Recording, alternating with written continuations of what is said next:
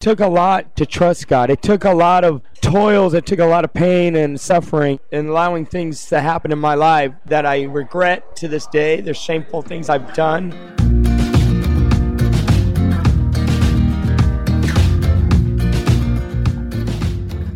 Welcome to Connections with Rich and Bobbi. Hi, I'm Bobbi Hamlin. And I'm Rich Homeris.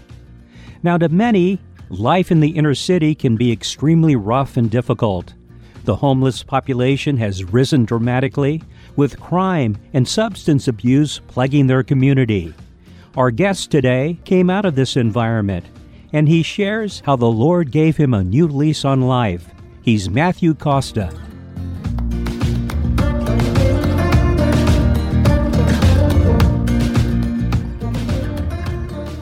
As I was in my sickness and disease of drug addiction on the streets of San Francisco, I had a Walkman, and I was like guided into good listening, and I found peace in the midst of all the sickness and the depression that you see on the streets of San Francisco and certain areas of the city. Then when I got saved, I came to learn more about God. Now, have you been a Christian a long time?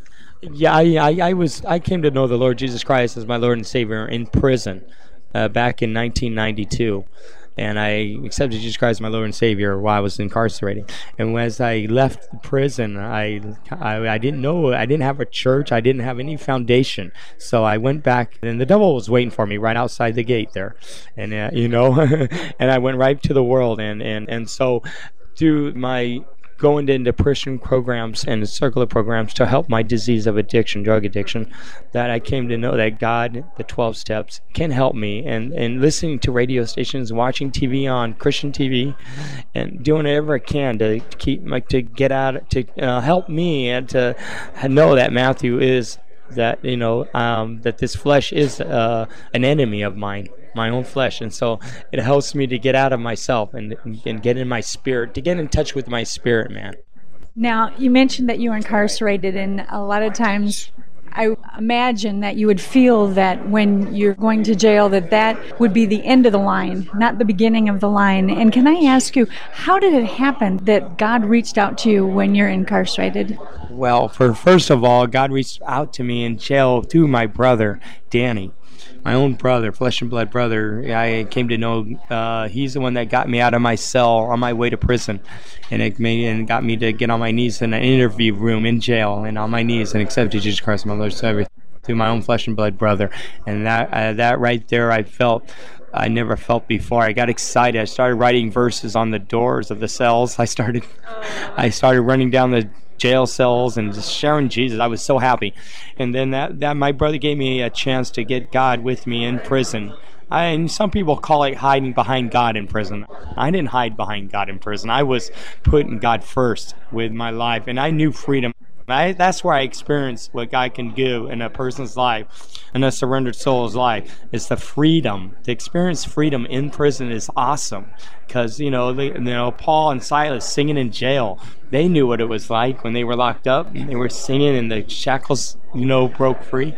So that's how I felt. Is that the shackles were broken, but it was tough. Now I didn't have any exit plan when I left prison, and it was hard. And I think that guys who are serving time in prison need to have an exit plan, need to know exactly where they're going when they leave prison, so they don't go back out in the world and feed their flesh, or because the enemy is waiting for them when they do get out. And so I believe that while you're in prison, take advantage of the time in there. Listen to everything on the radio, watch TV programs, Christian TV programs, and just feed your spirit as much as you can, because you're going to need that tools when you get out.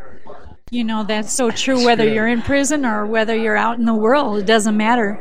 The enemy is always waiting for us, and it's so easy to get distracted by so many different things. So we just need the freedom of the Lord and something to keep our mind focused on the Lord. Now, have you found, now that you're out and have been growing in the Lord, have you found that the Lord has showed you that He's going to use you in certain ways to reach out with the gospel? Oh, definitely. I have a calling on my life, a powerful calling, and I've been running from it like Jonah. He put me in that whale. He put me in that whale, the tummy of the whale, and then now recently he spit me back out. I'm on ground now, and I have to go to face my Nineveh. I have to face my Nineveh and go and do God's will for my life. I'm tired of being in that whale's tummy. I need to be able to. And I'm tired of running from God's calling. I'm the prodigal son returning to God, and he's waiting there for me. He was on the porch with open arms waiting for me, and he's seen me afar off coming. I couldn't see him, but he's seen me coming because I left him. He never leaves me. I know when that turned my back on God so many times. And I just thank you, God, for your mercy and grace upon my life, because it's not for his mercy and grace, I'd probably be dead in this institution or in jail. So I just thank God for delivering me from those three places. You were mentioning about some think that you were hiding behind Jesus in jail. Right. But you're not in jail now. You don't have to hide behind anybody. Right. You can just go and do your own thing. But yet, your faith in God, it's stuck. It's stuck with you. And it wasn't something that you needed because you were in the trenches. You were behind bars, and you needed to hide behind something. It was something that was a changing grace within your own heart, and it keeps going whether you're behind bars or not. That's right. The seed was planted in my life in prison, and it's just the watering. When a seed is planted, it needs water, it needs soil, it needs fertilization, it needs to be grown. Believe me, I learned the hard way how to, tend to the ground of the soil of my life and to build a foundation and allow that seed to grow in my life. I've stopped it from growing in my life, and it was only me, myself, and I, the ego, the pride in my life that prevented that seed from growing. And now that self is removed out of the picture, and pride and ego and Matthew is out of the way, it's not me no more. I'm off the throne. God's on the throne of my life.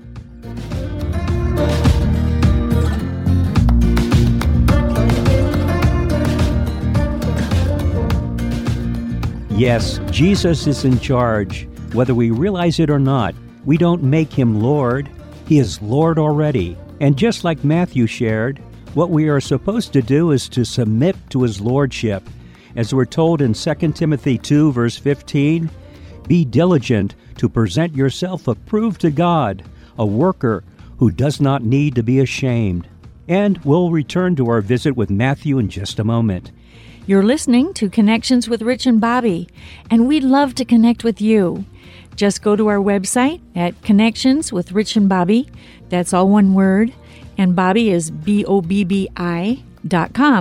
That's connectionswithrichandbobbi.com.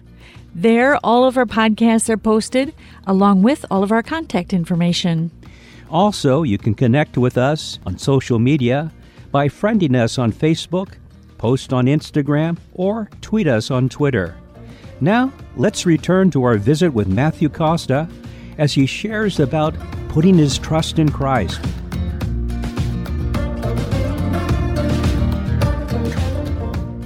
How was that for you, making a transition from prison to society? It took me 7 years in the wilderness to finally come to know that, the promised land was been there. The promised land could have been there when I left the prison door gates. But I chose to, like the Israelites, to wander in the desert, in the wilderness, and not trust God. And I wandered in that desert, in that wilderness, and it took a lot to trust God. It took a lot of toils, it took a lot of pain and suffering, and allowing things to happen in my life that I regret to this day. There's shameful things I've done, and God took me off the streets. So that right there was my wilderness. I'm a miracle that I'm able to see the promised land now. I can't say I entered the promised land, but I can see it, knowing that, I'm headed in the right path now to the promised land. I can see the horizon. There might be giants there, but it's okay because God is going to help me overcome my giants in my life. Amen. Now, as he does, that's such a witness to other people. And you said you were involved in so many different things on the street. How about those people on the street when they meet you now and the love of God and Jesus just flows out of you? What kind of comments do they say? Thank you. I'm glad you brought that up. I walked past them today on the streets of San Francisco, and they look at me. They can't say anything really because they see that change, and I can see it in their eyes that they can see that change in me. When people come up to me and offer me drugs, no thank you. I don't do drugs. I am saved. I'm a Christian now. I tell them that, and they back off, and then when I see my friends on the streets, they're really not my friends today. I have to love the sinner but hate the sin.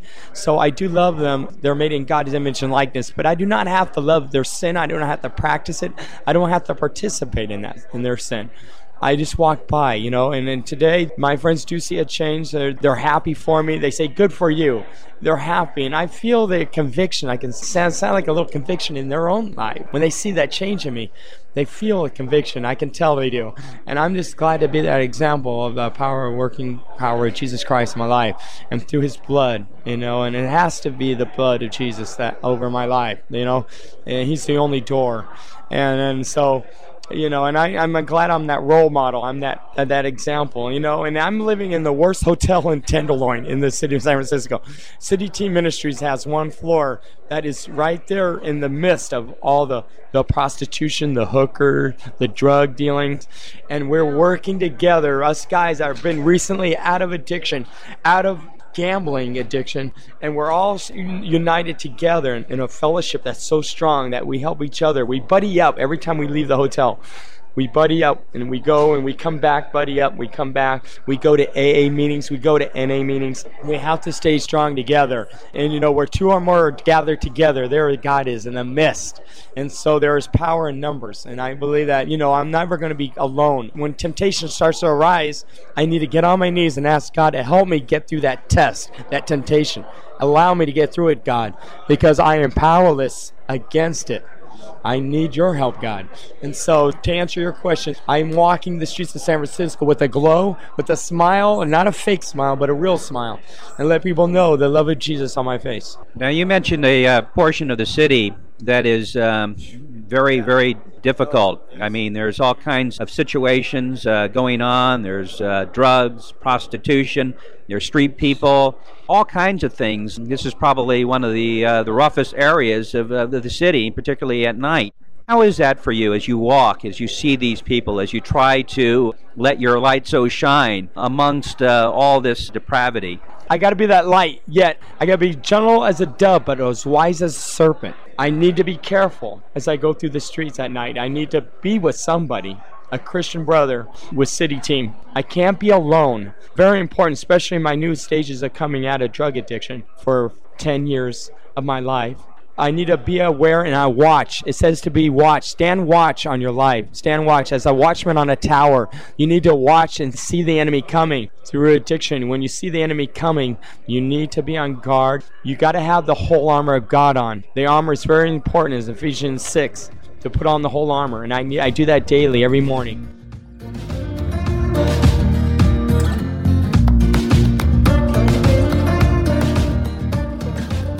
Yes, bonding together and encouraging one another, and prayer is a wonderful way that we can do that. As we pray for Matthew, that the Lord would continue to give him strength and wisdom as he ministers on the streets in the inner city. Yes, and we encourage all of you who are listening to be in prayer as well.